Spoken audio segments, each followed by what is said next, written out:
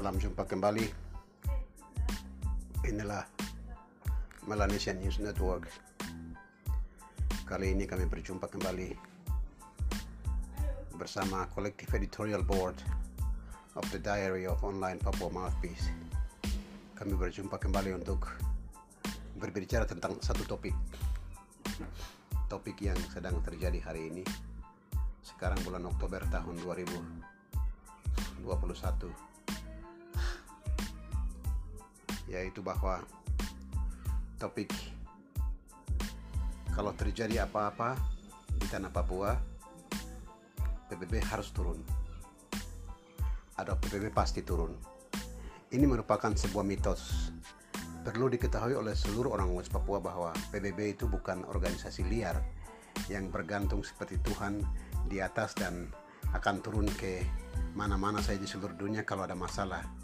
Sama sekali tidak. Dulu waktu saya kecil, tahun 1970-an diberitahu bahwa kita kalau naikkan bendera di sini, bintang kejora di sini, naikkan bendera sana sudah kalau satu malam, satu hari, PBB pasti turun. Seperti itu. Itu gambaran. Pada hari ini apa? NKRI sedang membom Kiwirok, NKRI sedang membom Dugama, NKRI sedang membom Intan Jaya.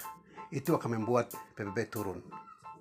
Ini merupakan cara berpikir yang sangat fatal salah. Oleh karena PBB bukan sebuah organisasi liar yang berdiri di luar daripada manusia dan dia turun pada saat manusia butuh. Tidak, dia memiliki anggota PBB itu. Anggota PBB itu termasuk Indonesia adalah anggota PBB, Papua New Guinea adalah anggota PBB, Vanuatu adalah anggota PBB, Cina adalah Amerika, Jepang, Jerman, negara-negara yang kita sering dengar nama-nama itu, Australia, mereka adalah anggota PBB. Mereka adalah anggota PBB, tetapi mereka tidak memutuskan segala sesuatu dengan sendiri-sendiri. Mereka memutuskan dalam sidang umum PBB, sidang Dewan Keamanan PBB, sidang Dewan HAM PBB, sidang Dewan Sosial dan Politik Ekonomi PBB. Jadi ada beberapa sidang yang diselenggarakan di tingkat PBB. Sidang-sidang ini memberikan keputusan kepada lembaga perserikatan bangsa-bangsa untuk turun tangan. Jadi tidak ada peristiwanya bukan karena Indonesia tembak di Kibirok jadi PBB harus turun pada hari yang sama. Ini gambaran yang sangat fatal salah. Orang Papua harus keluar dari pikiran ketinggalan zaman, pikiran mitos seperti ini. Karena orang Indonesia menggunakan bom kimia, maka PBB pasti turun. Ini juga tidak. Karena Indonesia sebagai anggota PBB, dia pasti akan diminta izin, dia pasti akan memberikan izin. Bukan hanya serta-merta turun ke tanah Papua. Kami harapkan supaya orang Papua memiliki pengetahuan ini untuk dalam mengambil langkah-langkah. Tidak berarti bahwa PBB sama sekali tidak bisa turun, bukan. Yang bisa turun adalah negara-negara tetangga, yaitu Papua New Guinea, yaitu Australia. Antara dua negara ini yang paling mungkin untuk turun tangan. Kalaupun dua negara ini mau turun tangan, itu pun dia punya dasar-dasar alasan untuk turun tangan itu di luar keadaan-keadaan extraordinary, keadaan-keadaan yang sulit dikendalikan, keadaan-keadaan yang tidak bisa lagi dikendalikan secara dalam sidang tidak bisa dibahas, semuanya keadaannya jadi panik, chaos segala macam. Misalnya terjadi seluruh pemerintahan di Jayapura tidak bisa jalan, semuanya jadi panik, tidak bisa kehidupan manusia menjadi kacau.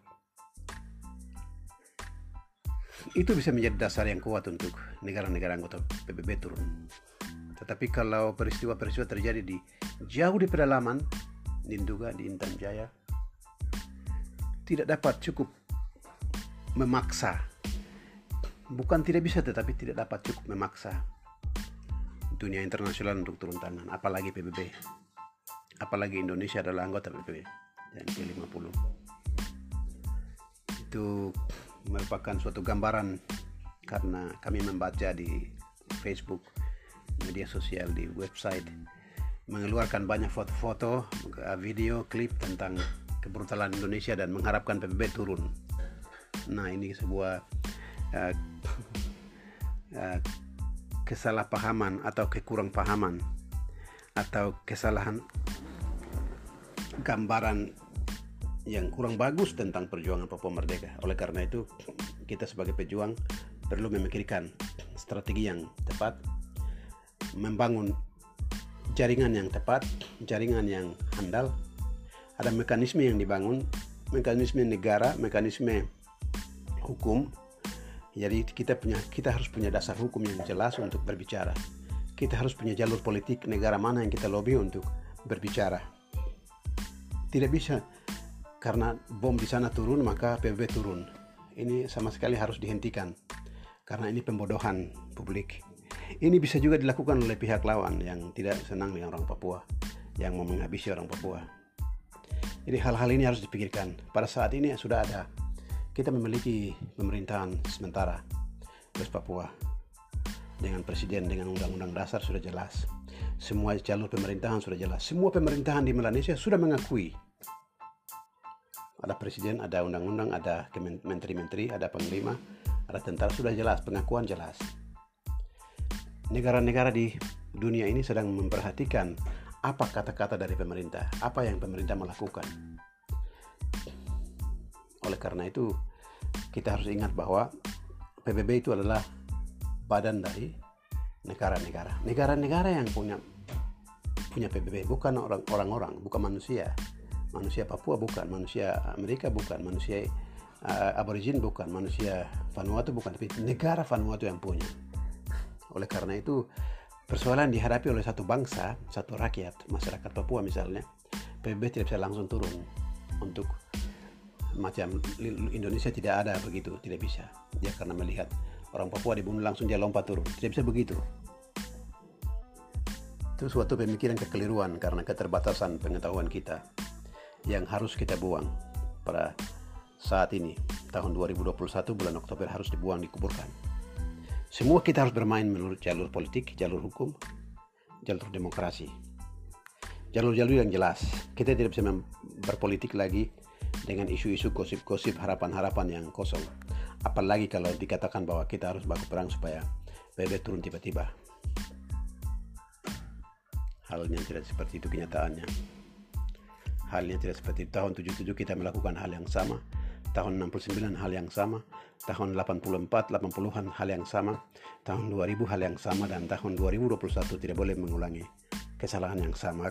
Kalau kita mengulangi kesalahan yang sama, maka kita bangsa yang tidak tahu belajar. Dalam nama Allah Bapa, Allah, Anak, Roh Kudus. Haleluya. Amin.